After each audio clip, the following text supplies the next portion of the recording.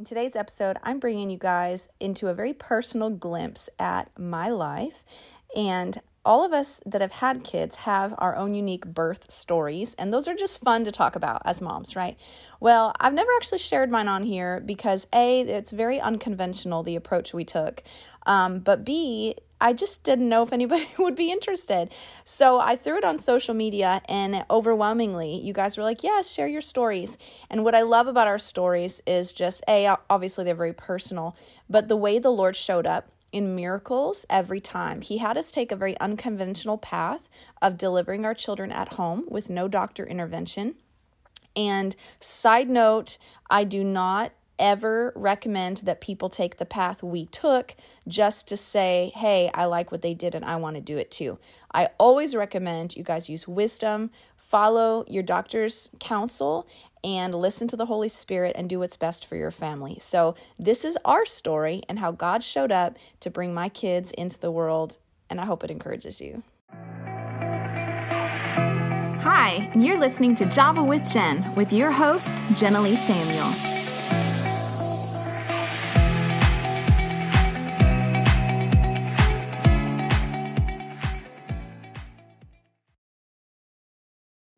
This episode in no way replaces sound medical advice or the treatment of your doctor. It is simply the sharing of my story and how the Lord worked in our lives. It's meant to inspire, not to replace medical advice. Hey guys, I'm so happy to be back with y'all. We didn't have an episode last week, and I always just feel like I miss you guys when we don't have an episode. Even though it's just me talking and I don't hear your voices, I see that you're listening and I hear your comments on social media, and so I miss you guys when we miss an episode. So I'm glad to be back. It is the end of March, and March I was celebrating all things life and, spring, Easter is coming and chicks and all those little things. And so I wanted to end the month with my birth stories, which I didn't plan on doing, but then I put some photos on social media and asked if anyone would be interested in hearing the story. And there was such a response. I was like, well, okie dokie. And I know a lot of you are pregnant or having babies, or you have had babies. And, if you're pregnant or you're looking to have a baby, let me encourage you with this one thing. No birth story is exactly the same. None. There may be elements that are similar, woven through different stories, but everyone's birth story is unique. So if you hear anything in my stories that would make you go, oh my gosh, that's so scary, or that's so amazing, or whatever, just realize God is crafting a unique birth story for you and for your children, and it will be part of your testimony of God's goodness in your life. And so I just want to lead with that, because when I was pregnant, I used to get horrified at people sharing their stories, and it would give me serious anxiety until the Lord pointed that out. And I was like, you're right, Lord, none of their stories will be mine. So it was reassuring. Also, life hacks section, I'm going to share with you some simple ways to make and break habits. Habits is, part of what makes our lives successful or unsuccessful. And so it's just, I've been reading a book about this, and they have some incredible, simple pointers in there that I thought I would share. Okay, so jumping into these birth stories. So let me lead with the premise and some principles that guided us. So I always encourage, when I come across a Christian woman who is pregnant, looking to get pregnant, and looking to deliver soon, I always encourage her with this. I say, listen, when you have a pregnancy, God cares a lot about bringing life into the earth. He cares a lot about it. And so I always encourage you to pray and ask the Lord for a word for your pregnancy and delivery. And I did this with each of my kids, and I did it because it kind of happened accidentally with the first one, which I'll get into, but it set a precedent for each one. And those promises became like weapons that brought miracles when things got difficult. So I'll dive into that, but you should know I have 4 boys, and we had all of our boys at home. Now, this was not how I anticipated having my children. I grew up very traditionally. You go to the doctor, you get vaccines when you're born, you have the doctor tell you exactly what to do, you follow their instructions, and boom, you have a baby. Well, I remember I was pregnant with my first one. My husband and I had gotten married in 2005, and then like 4 or 5 months later, we found out we were pregnant. I was young. I was like 22. I felt like a baby. And so I was a little bit blindsided by this pregnancy. So I remember it was like around month 2 or 3, Hurricane Rita hit, and we had to evacuate for weeks at a time, and I couldn't find a doctor to take me. And when I got back, the doctors were all booked up, and I just was having a heck of a hard time. So I was at month 4 maybe, and still hadn't been to the doctor.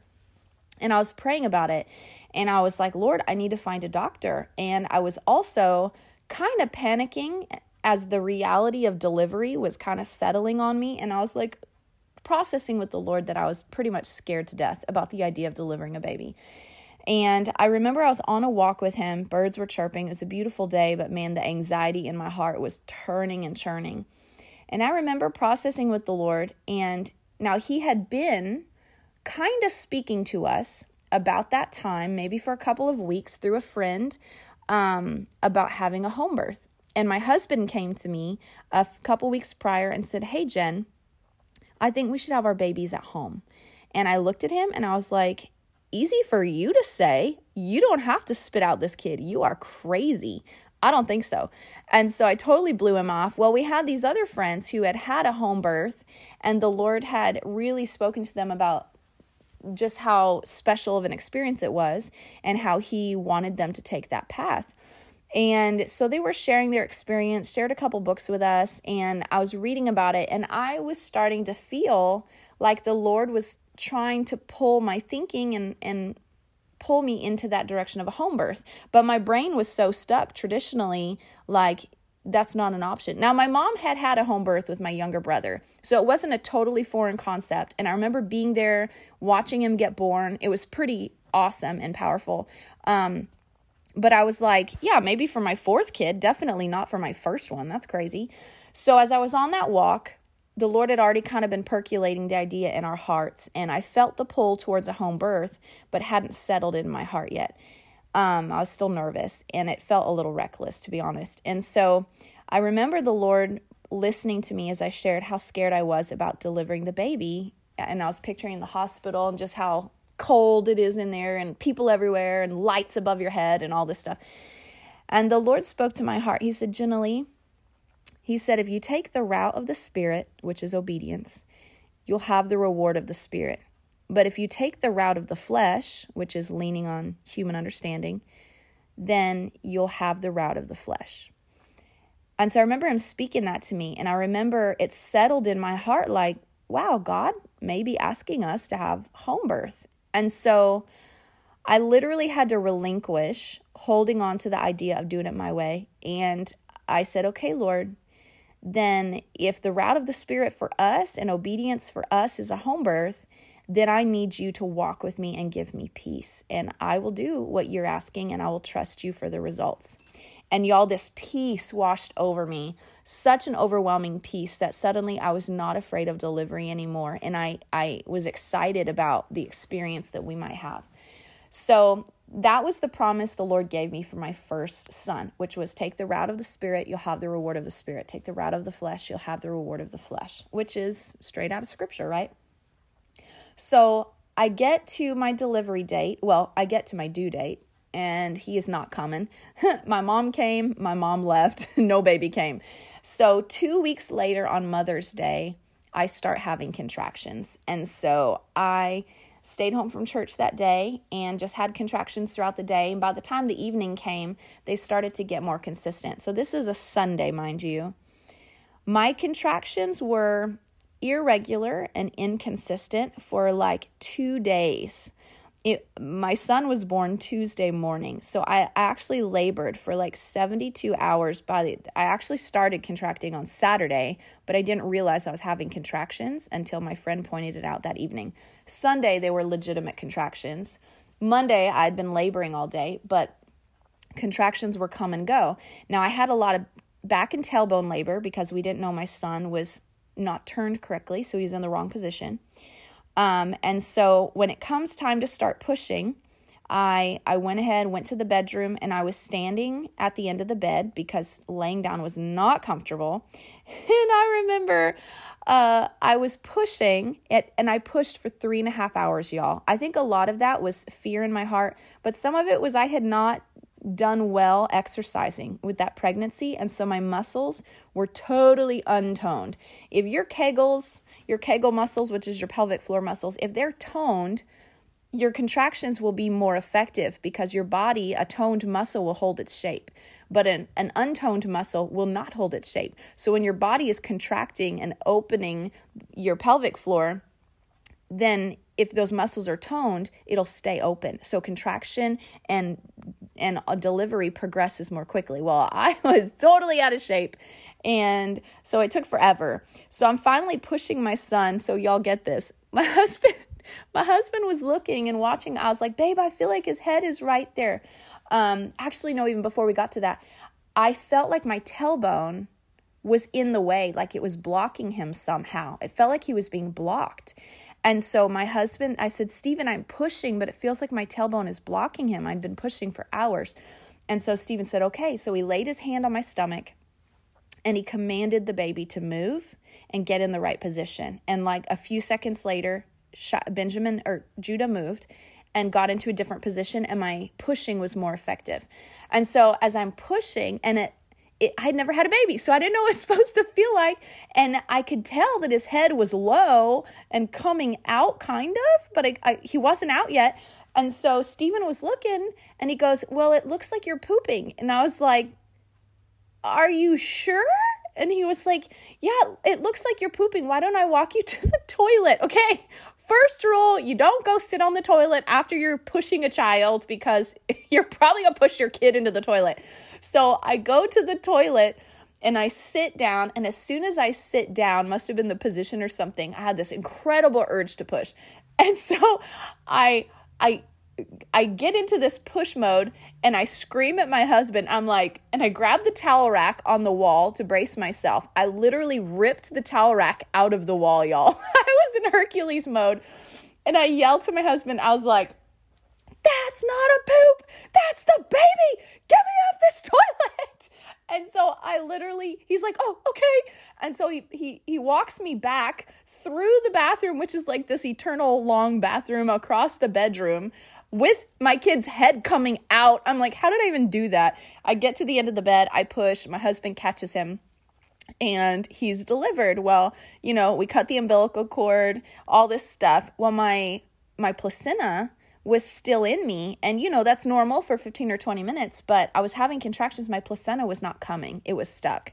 And normally in the hospital, this would be cause for an emergency not a C-section, but a DNC, which is where they scrape the uterus very carefully to remove the placenta. So like major surgery. Well, the placenta stayed in me for like 10 hours. And it's a good thing I didn't know all of the logistics. Now, I had done a lot of research. I had done a lot of studying. We did have a woman there who'd had home birth, was training to be a midwife. And so we had help there. We weren't totally naive and stupid, but I didn't realize just how severe the situation was, that if your placenta stays intact, it still draws blood from the mother's body, but with the baby not attached, then that blood is just pouring out. And so technically I was bleeding out. And so I remember my husband came in and he looked at me and I was very pale and he was like, something's not right. And I said, yeah. I said, babe, I feel like the life is being drained out of me. It's amazing how intuitive we are about our bodies, right? Because that's literally what was happening. And so I remember having him walk me to the toilet and he tried massaging my uterus from reaching not up into me, but the front of my stomach, just massaging it from the outside. And it was such intense pain. I passed out on his shoulder. And so he left me on the toilet. As I said, just let me sit here for a while. When I came to it, he went to get me water or something. And I prayed and I said, Lord, you brought this baby to birth. You delivered this baby. You grew this baby. I need you to show us why my placenta is not coming. And you need to release it. And the Lord showed me a couple of judgmental attitudes that I'd had in my heart that were so subtle and so fleeting, I didn't even realize I'd had them. But when he brought them to mind, I repented and my placenta fell right out.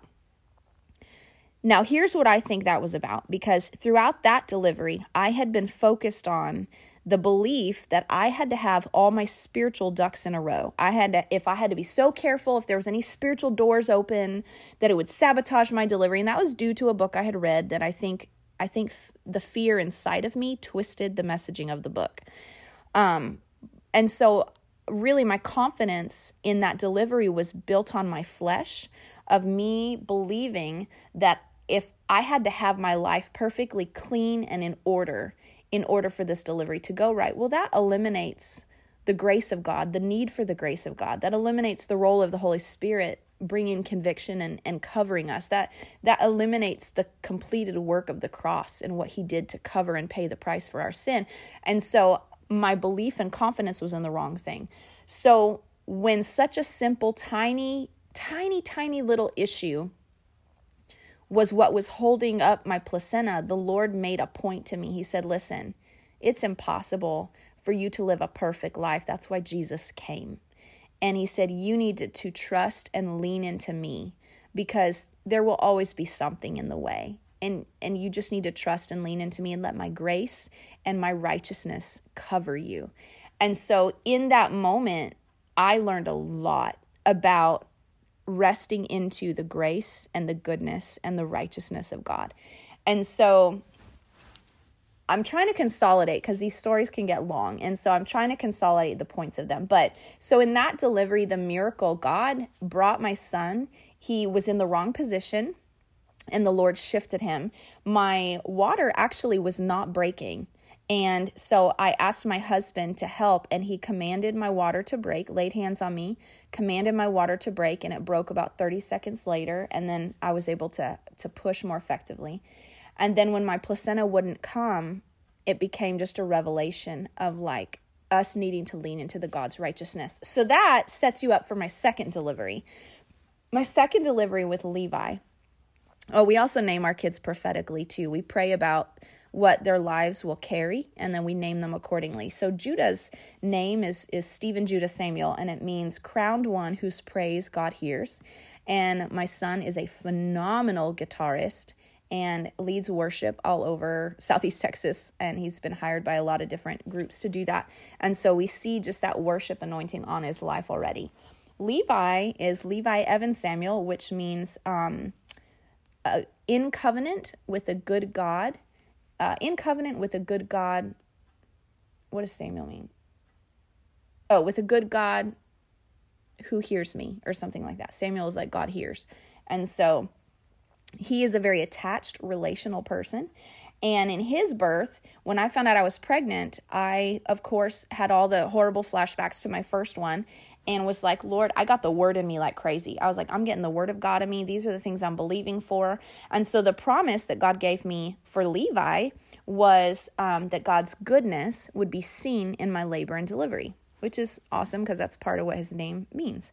And so sure enough, the Lord put the word in me. And when I went into labor with Levi, it started to get intense. Now, my first one was extremely intense because it was back and tailbone labor because Judah was in the wrong position, and it lasted for days. So when the second one started to get intense, that PTSD kind of flared up, and I started to panic a little bit. But then it was like my spirit rose up in me with like a fervor and said no. And I remember I was laboring in the chair in my living room, and my mom had taken Judah to a friend's house, so he wasn't climbing on me anymore.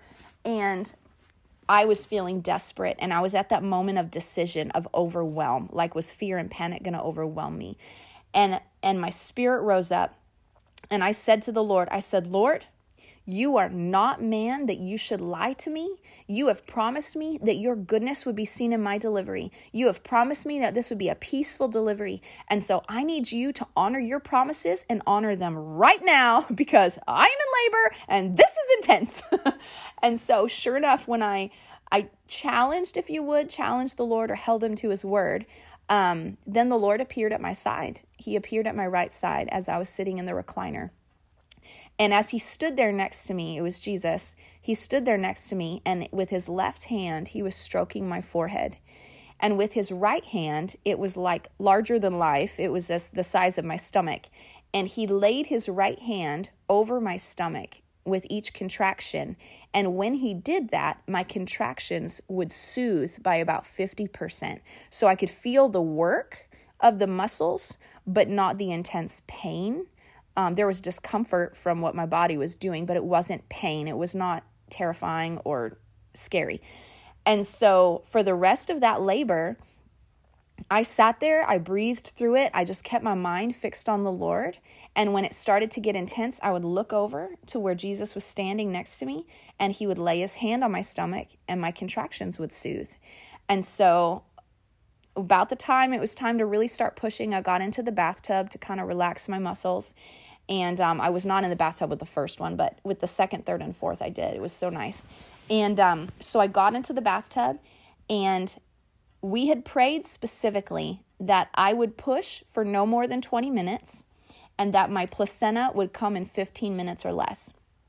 And so sure enough, my water had not broken yet, because I had prayed that the Lord would allow me to deliver him in the waters, like in the sack, as a sign of the gentle birth. But what I forgot is that giving birth to a big water balloon is a little more uncomfortable than a baby that you can kind of like form around. So that was a little uncomfortable. So we commanded my water to break. My water broke. And listen, you guys, the authority that you carry as a parent over your body is incredible. As a parent over that child, and as a person over your own body, you have authority to speak to your body. And so that's what we did. We exercised our authority over my body. Stephen did too. And so he commanded my water to break. It broke. And then sure enough, I pushed just a few times, and Levi came out, and he was my biggest baby, but that was my best delivery. And then within 15 minutes or less, maybe 12 minutes, my placenta was delivered. And now mind you, the promise was God's goodness will be seen in my labor and delivery. So the next day I was looking through some pictures. My mom was there for that one. And I was looking through her pictures, and I saw Tiffany, our midwife, on the phone, standing in the bathroom, sobbing. Like her face was like ugly cry. And I was like, oh no, did she get bad news while I was in labor and I didn't know? And so I called her, and I was like, Tiffany, what happened? I saw this picture, and I can't imagine that you might have been with us while you had something else going on. And she said, oh no, Jen. She said, I was crying because I was overwhelmed with how touched I was by how good God was to you guys in this labor, because she had been with us in our last one. And she saw the struggle of the last one. And so she saw this one, and I'd emailed her all the promises that we were believing for the birth and stuff, so she could be praying into agreement with those. And so she said, Jen, every promise that you guys felt God made to you, and every belief, every scripture that you were standing on, God honored all of those prayers and everything that your faith was set on. He honored it, and his goodness was so overwhelming, I could not help but cry. And I was like, oh my gosh, that right there was the fulfillment of the promise that God spoke to me for that delivery. So with Judah's, the promise was his goodness, or take the route of the Spirit, you have the reward of the Spirit, route of the flesh, reward of the flesh. So with Judah's, the reward of the Spirit was that God intervened supernaturally in the risks and the dangers of Judah's delivery. And with Levi, his goodness would be seen, showed up because she was literally crying over God's goodness. And so Levi's delivery was definitely, I say, my easiest. It was like a 12-hour labor, and it just went very, very beautifully. So Benjamin comes along, and I was 8 or 9 months pregnant with Levi when I got pregnant with Benjamin. 8 or 9 months nursing. He was out. He was that old when I got pregnant with Benjamin. So they were pretty back to back. But I remember with Benjamin's, the Lord gave me 3 promises for his. And let me see if I can find them. Judah's promise, Levi. Okay, Benjamin's promises. There was 3 of them. The first one was, my grace will be abundant to you. Second one was, I will be at your right hand, which is actually what Benjamin's name means, is right hand helper. And then the third one was that Benjamin would be born into the glory of God. And so sure enough, with Benjamin, it was funny. I was at the grocery store when I went into labor. He was also late. All my boys were late. Benjamin was 11 days late. And Tracy came and picked up Judah and Levi. We just had a sense that we were going to have him that night. Stephen just intuitively was like, I think we're having him this tonight. Let's have Tracy pick up the kids. So she picked up Judah and Levi and took them for 2 nights.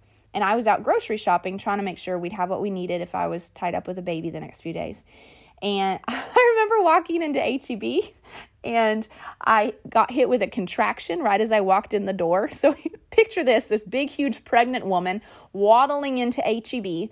I step inside the door, a contraction hits me, so I stop. I put my hands on my stomach, and I like breathe through it. I was like, I just like breathe through it. And then when I picked up my head to push my cart and keep going, everyone had stopped at all the registers. They'd all stopped and they were staring at me, eyes buggy. And they were like, everyone's holding their breath like, is she going to have that baby right here? It was so funny. Anyway, so I waved at them all. I was like, I'm good. It's passed. I'm good. I'm just going to get my grocery shopping done. And so everybody went about their business. So it was really funny. Anyway, so I finished my grocery shopping, came home, and I'm going to read this to you because I wrote it up, and it's pretty fascinating. I don't remember these details. But I said I was out shopping when my contractions started to hit, and they were irregular from 7 to 10:30. That's on Thursday. Then they ceased, so I went to bed, but not before asking the Lord if this was going to be another false alarm. I'd had a lot of false alarms with Benjamin. He consoled me that my contractions would start again after 3 a.m. and that I needed to get rest while I could. So I did, and sure enough, at 3:22 a.m., my contractions started again and woke me up, and were about 30 minutes apart until about 6:30 in the morning. Then they were about 8 to 12 minutes apart till 9:30, so it kind of went in 3-hour increments with Ben. Then they spread out again, and so I showered and asked the Lord about my contractions, and he said, they'll speed up again tonight, just rest while you can. So for the most of Friday, I pretty much just rested. I had contractions here and there, but nothing super intense. And then about 7 p.m. on Friday, they started getting close again, about 10 or 15 minutes apart. So at 9:45 on Friday night, I got into the tub to ease the intensity of them. It helped, but they were still strong contractions getting a job done. They were pretty intense. And then the longer I was in the tub, the closer they got until they were about 2 to 4 minutes apart. So by then, they were so intense, breathing through them wasn't helping a whole lot. And so I started praying in tongues out loud. So at some point, we actually had 3 people that the Lord put on our heart to come be at this birth. One was Morgan Reedy then. Her name is Morgan Castile now. I don't remember who the other 2 were, actually. There was 2 more. I don't remember their names, but I felt like each one of them kind of represented each of the promises that the Lord had given me. So bless Morgan's heart. Every time she hear me screaming in tongues through a contraction, she would like quietly cry for me in the living room. She's so compassionate. And so with Benjamin, his labor, all their labors are like their personalities. Judah's was long and slow and required some patience. And he's kind of easygoing and walks very slowly. Levi's was like kind of followed the rules and was sweet. It was very sweet and it was very like touching. And that's just how he is. He's very sweet, very touching. He follows the rules, even though, you know, he can be a little ornery, but he follows the rules. Benjamin is short and intense.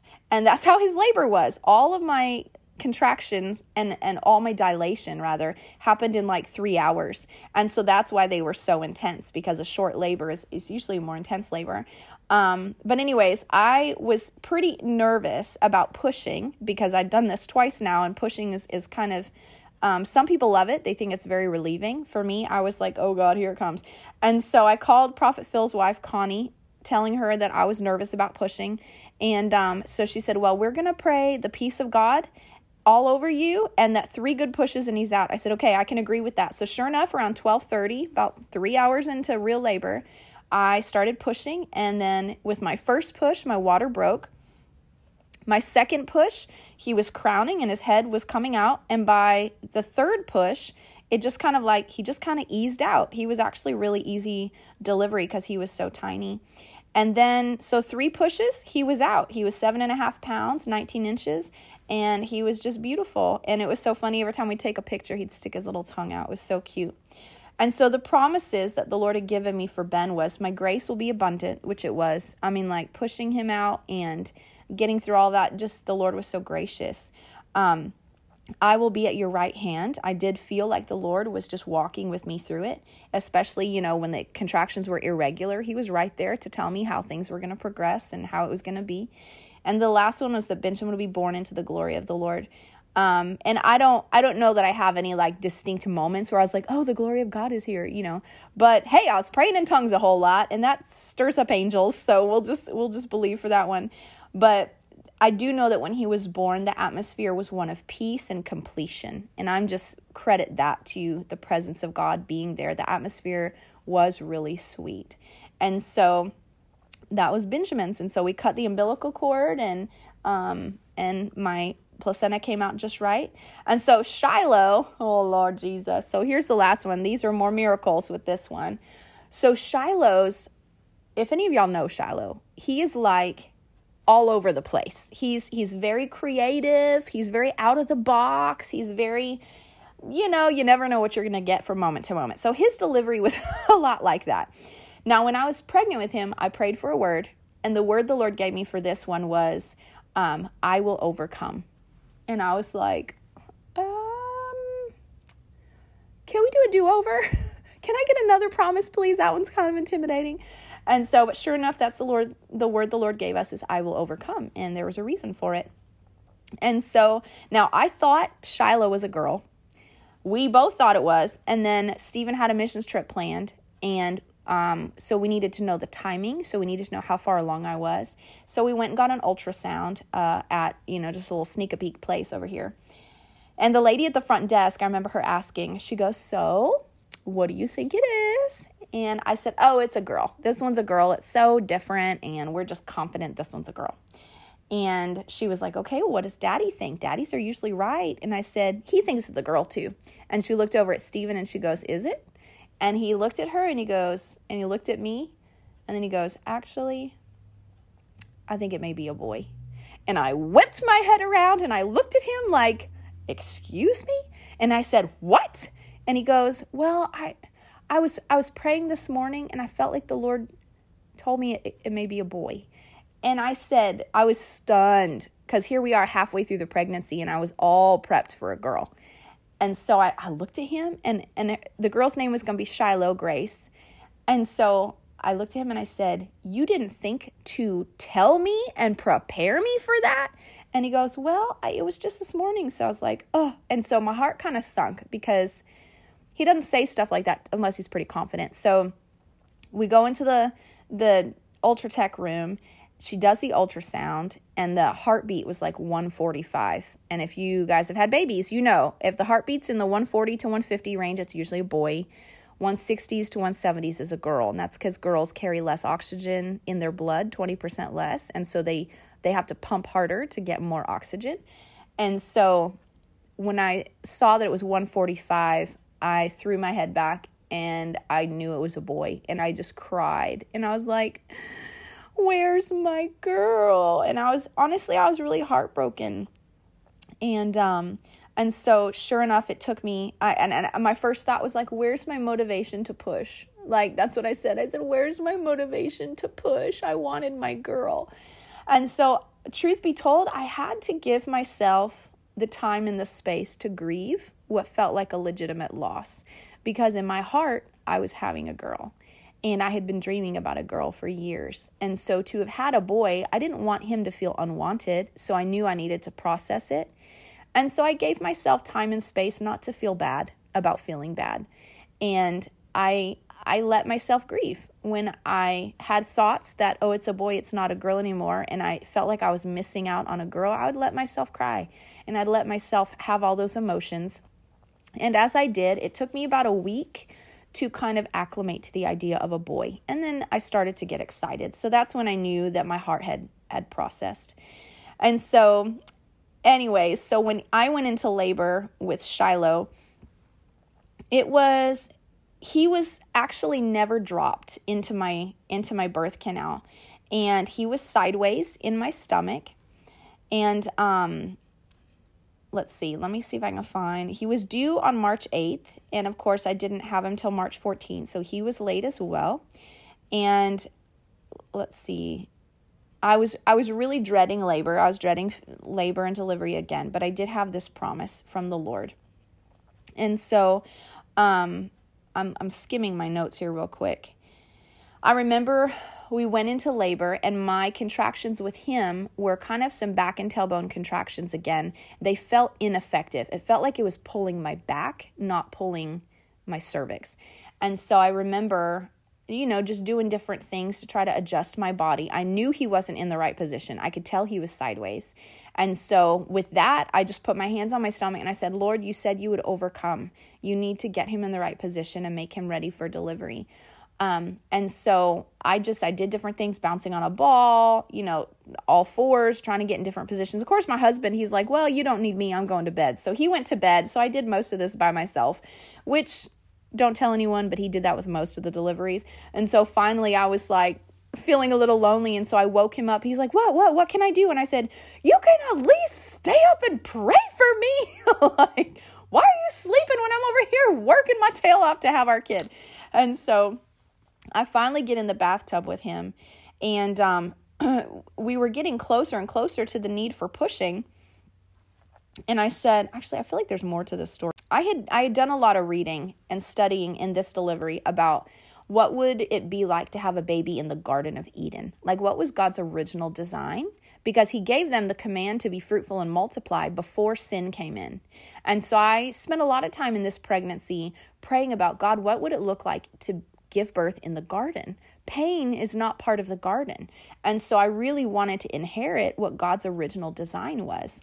And so the morning of the 13th, Shiloh was like a week late by then. I woke up and I just felt in my heart, okay, we're having a baby. So I called Stephen and said, what do you think we have this baby today? We need to have this kid. I can go into labor this evening, deliver it in the night, or by the time the kids wake up and be done with it all. He said, okay. And so by the afternoon, there was no action. The baby still hadn't dropped and was still sideways in my stomach, so I wasn't sure it would happen. So Stephen came home from work and said, okay, what's our plans for tonight? I said, hopefully have a baby. He said, okay. He said, oh yeah, Josh Beck wanted to come hang out for a bit. And I said, oh, I had a dream a few days ago that Josh was here when I went into labor. Sure, have him come over. And so Josh and Cheryl came over. She and I went walking the neighborhood to try to help my body get into labor. And so we were all eating pizza, and I was sitting in the recliner in the corner, and sure enough, contractions started happening. So we hung out, we visited for a while, because I knew by then, like, hey, this happens for a long time. Let's at least enjoy some company. And so as the contractions got intense enough that I needed to breathe through them, we finally said, okay, guys, thanks for coming over. We're going to have a baby. And they're like, okay, bye. And so I was eating pizza, whatever. And sure enough, the contractions got more intense. So it was the evening time. The kids were in bed by then. And so the kids were at the house. And so after going through the night, trying to find different positions and stuff like that, let's see, it says, little did I know that when you're in labor, don't lay down. Oh yeah, I did try laying down and resting, but it makes the contractions more intense. And so I went and sat in the recliner again, had Stephen pray over me, and my heart was racing a lot for whatever reason. I don't know, someone maybe can tell me why my heart was racing. Maybe that's normal, I don't know. But so Stephen prayed over me, I got the baby moving, and let's see, I was so sleepy, but I couldn't sleep because the contractions were 2 to 5 minutes apart. Stephen checked me, and my dilation was minimal, so again, I fought off the feeling of discouragement because I'd been laboring for hours through the night. And so again, the Lord whispered to my heart, I will overcome. I laid in my bed, which only intensified my contractions. And as I laid there, I Googled about effective positions, and it said, it slows the dilation to lay in bed, so get up. So I went back to the tub. By then, it was 3 a.m. I was exhausted, and these contractions were still quite a bit in my back, and I needed to know that this was going to work. Every time I had a contraction, I felt it pulling my back instead of my stomach. So I closed my eyes and looked in the Lord's face. He put one hand on my lower back and one on my stomach, and he caused them to shift from my back to my stomach. And then I felt the dilation pulling. So good. At least these contractions could be fruitful. So for the rest of my labor, I continued to look to the Lord, like I had with Levi, to persuade my labor out of my back and into my stomach. I kept praying, meanwhile, about if the baby should move positions, as I knew he was still sideways. I didn't feel like there were any hindrances spiritually that were causing him to be misaligned, and neither did Stephen. So we just rested into the Lord's promise again that somehow he would overcome even a wrongly positioned baby. About 4 a.m., I finally embraced the fact that this was real labor despite the obstacles of the baby not being dropped or in the right position and my slow dilation. So I sent a text to my friends to please pray for our labor. About 5:30 in the morning, I called Tracy and Tiffany to come. Tiffany was our attendant who had been at all of our births. Tracy was my best friend. To let them know that we would need to make plans for someone to keep their kiddos because we would need them to come over soon. Both of them had a challenge finding someone, and so it wasn't until about 7 a.m. that Tiffany showed up. And I was mentally prepared that we would have to do this without Tiffany. And so in my heart, it was just me laboring in the bathtub somewhere in the middle of the night, maybe 6 in the morning or something. It was just me, and it looked like it was going to be just me and Stephen. And I remember the Lord came to me and spoke to me, and I said, Lord, we can't find anyone to come. And he showed me that he was going to be attending our birth for us. And he said, look, Jen, he said, you've chosen the garden. And I said, what? And he said, in the garden, he goes, who do you think would have delivered Eve's babies? He said, Joseph and me. He said, I would have been the midwife. Joseph would have delivered. He said, we would have delivered her babies in the garden. He said, you've chosen the garden. It's you, Stephen, and me. And I was like, oh, that's beautiful. But then in my heart, I was kind of like, well, who's going to take pictures? And so thankfully, Tiffany showed up at 7. And when I asked the Lord about it, he was like, well, baby, you wanted someone to take pictures. And I was like, this is true. And so we called my in-laws around 6 a.m. and let them know we were laboring and that we would need the boys to be picked up. So they came around 6:30 and had them out of the house by 7.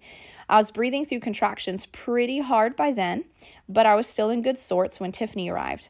However, shortly after she arrived, she commented that she saw me switch from my normal self to my serious mode, and she knew pushing would start soon. Stephen checked my dilation, and I was still probably around a 5 or a 6. You're supposed to be at a 10 to start pushing. But the baby was still high and sideways, and I was starting to breathe through the urge to push. So my body basically was telling me it's time to push, while my body was also not ready to push.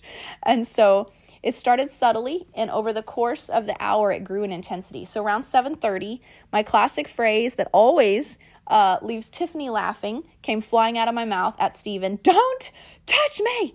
And she laughed because apparently I've said it with every birth because Stephen would be in there trying to check for my dilation.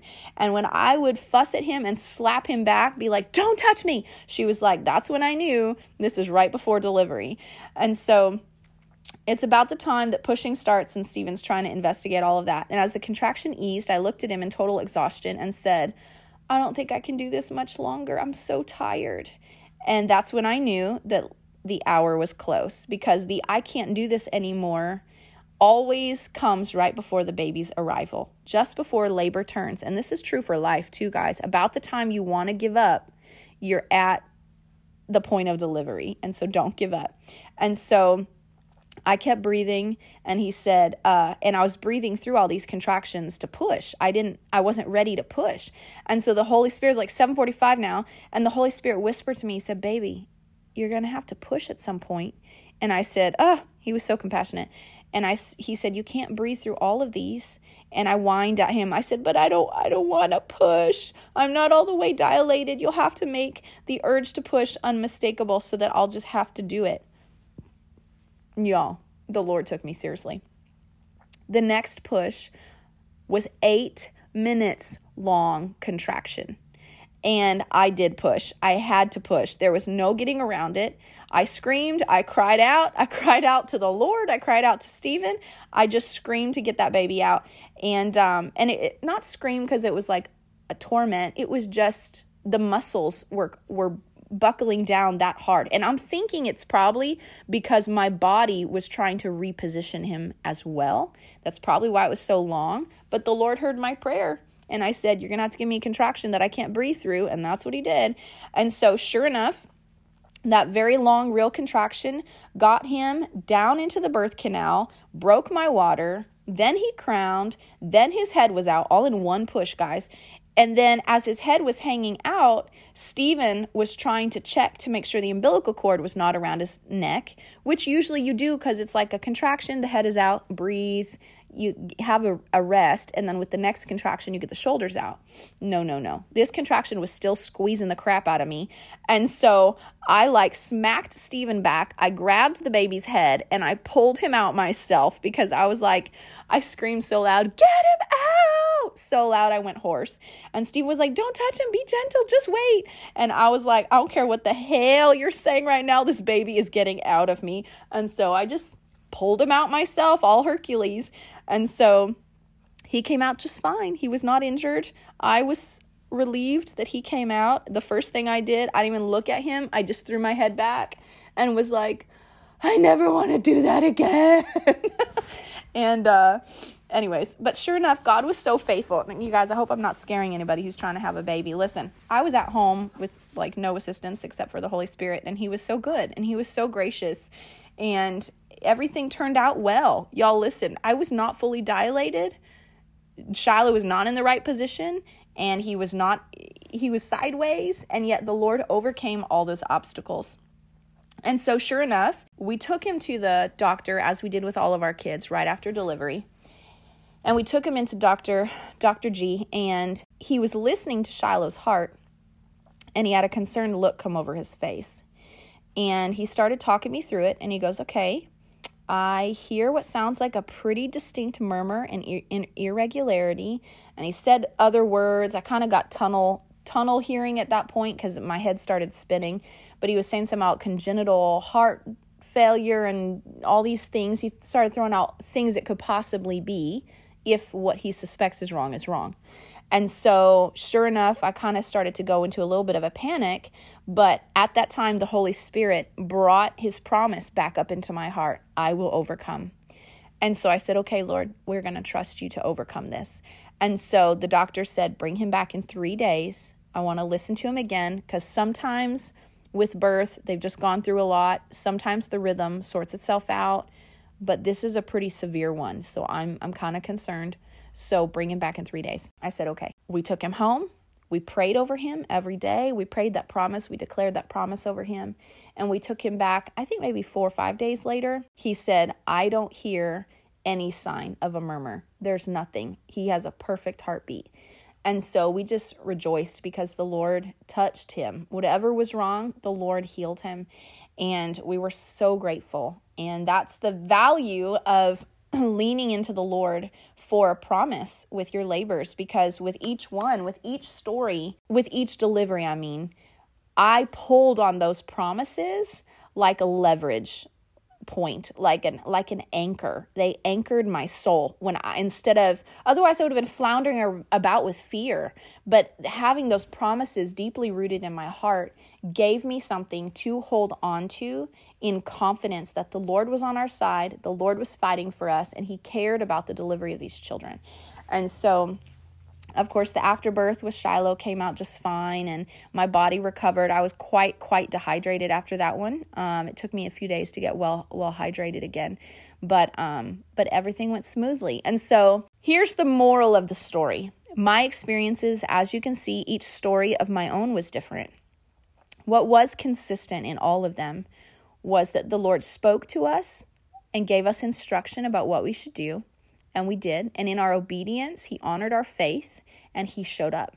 And there was definitely times, especially with Judah, there was a point in my labor with Judah that after being in labor for 2 days, I didn't realize I still had 8 hours left, and that I was going to be pushing for 3.5 hours, and I hadn't eaten hardly anything. I was so exhausted and wiped out, and I told the Lord, I said, Lord, I don't have strength. I need strength.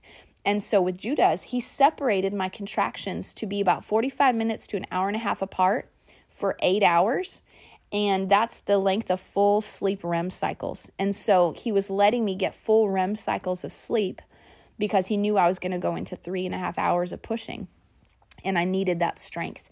And so the Lord just walked with us through every hurdle, every obstacle. And y'all, I have friends who didn't have home births, they had hospital births, and God showed up in very similar ways, like showed up, his presence showed up because they had worship music playing, and God's presence showed up like a cloud, and nurses got saved, and like crazy stuff. And so for me, the walk away is not home birth or hospital birth. That's never what it's about.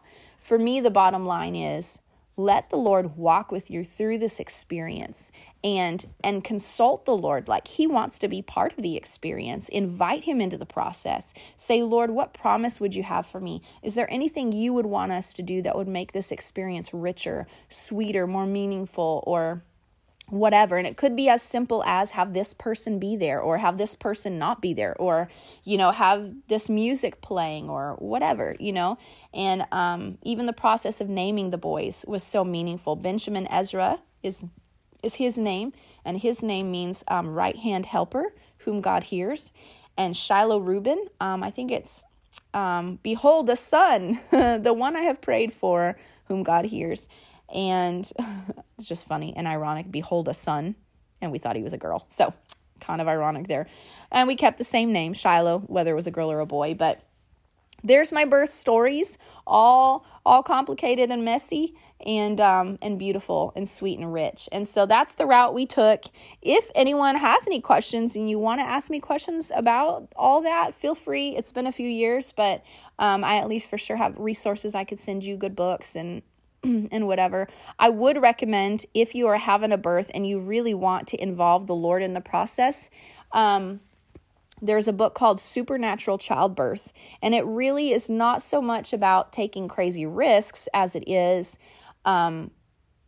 decreeing the word of God over the aspects of your birth, like from, making sure that about miscarriage, or, different aspects, that fear and peace and healthy mom, healthy baby, all the things. So they have tons of scripture in that book that are turned into prayers that you can pray over mama, over baby, over the delivery. And so that was my birth experience. So I hope it was interesting to listen to. I don't know how great of a storyteller I am, but I hope it was great to listen to. And stay tuned, because in Life Hacks, I'm going to share with you a couple simple ways to make or break habits, because habits are the pathways to successful lives. So thanks for listening, you guys. Also, don't forget, Easter is coming up. I have some fun episodes planned for that. Easter week, the Thursday before Easter, which I think is like the 14th maybe.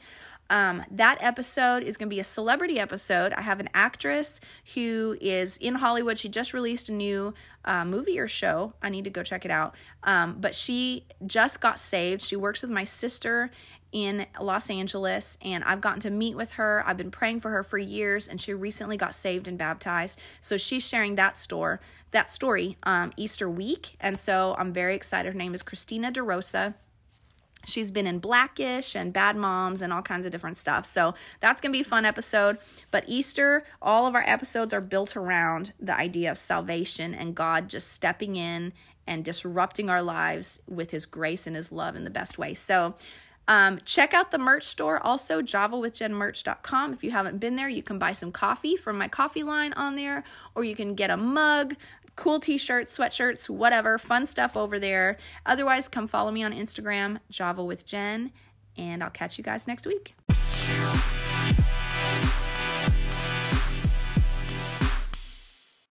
Okay, your life hack for today will help you with those New Year's resolutions that have probably taken a seat on the back burner at this point.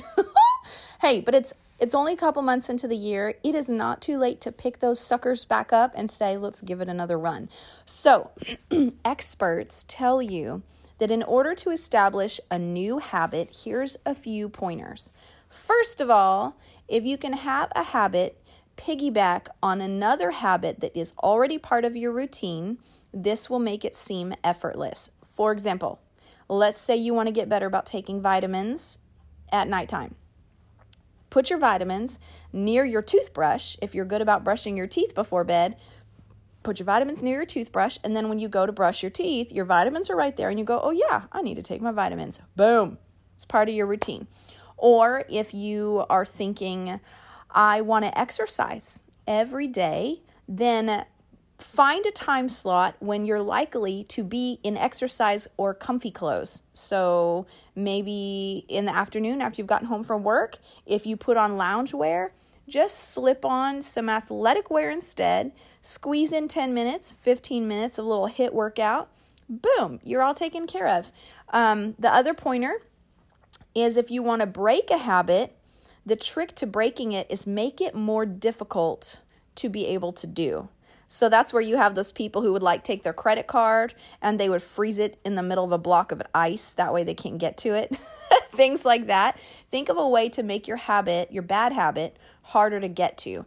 If it's having too much sugar at home, then go throw away all the sugar and just keep in your cabinets the stuff that would be good to eat.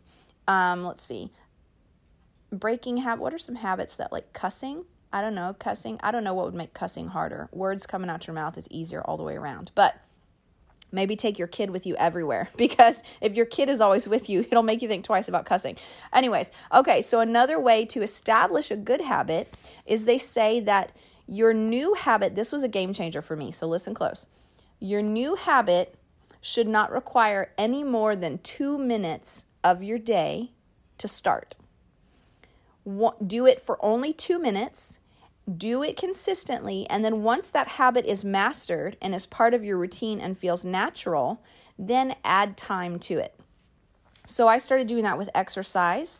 I was like, you know what, 2 minutes. I could do 2 minutes of exercise. That's enough to get your heart rate going and tone a muscle.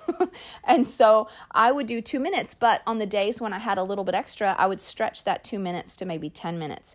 And I would get some kind of exercise in the morning before I would leave for work and before I would get ready for work. And that just helped me get into the mindset that exercise is a daily part of my life. So find some ways to do it. A piggyback might be add a 30-minute walk during your lunch break. If you only have a 30-minute lunch break, you can munch on something while you're walking or eat at your desk right before lunch and then take the 30 minutes to walk around the building. Walking doesn't have to be phenomenal. Like, it doesn't have to be speed walking. Just walking and moving gets your body going. So anyways, there are some habit breakers and habit tips for you. It should take no longer than 2 minutes until it's mastered, and then add more time to it. If you're breaking a habit, make it hard to do, make it hard to get to, and that will help. Thirdly, if you're trying to build a habit, have it piggyback off of another habit that's already established in your routine, and it will almost feel like it was effortless. That also counts for like exercise. If you make exercise fun, or if you make this new habit enjoyable, you're something like 200 times more likely to go back to it, because it triggers the reward sensors in your brain, and our body and our biology is built to repeat those things that feel like they come with a reward. And so do something to make exercise fun. Put on your favorite music. Do it in a really beautiful time of the day. Focus your mind on how good you feel after the fact, so that even just focusing on that releases that reward sensors. So anyways, there are some little pointers for building better habits into your day. I hope you guys enjoyed today's episode. You were so kind. If you listened through the whole thing, I'm just impressed, because who wants to listen to birth stories for an hour? But if you made it, you're a special kind of person. And I also want to say thank you to my newest sponsor that came on. Deanne has signed up as a monthly sponsor. If you guys want to sponsor the podcast, it really helps me to get equipment. It just helps me support the demands that come with maintaining podcasting. And so she signed on as a monthly sponsor. So we have 6 monthly sponsors now. It's such a blessing. So if you'd like to do that, you can go to patreon.com/JavaWithJen.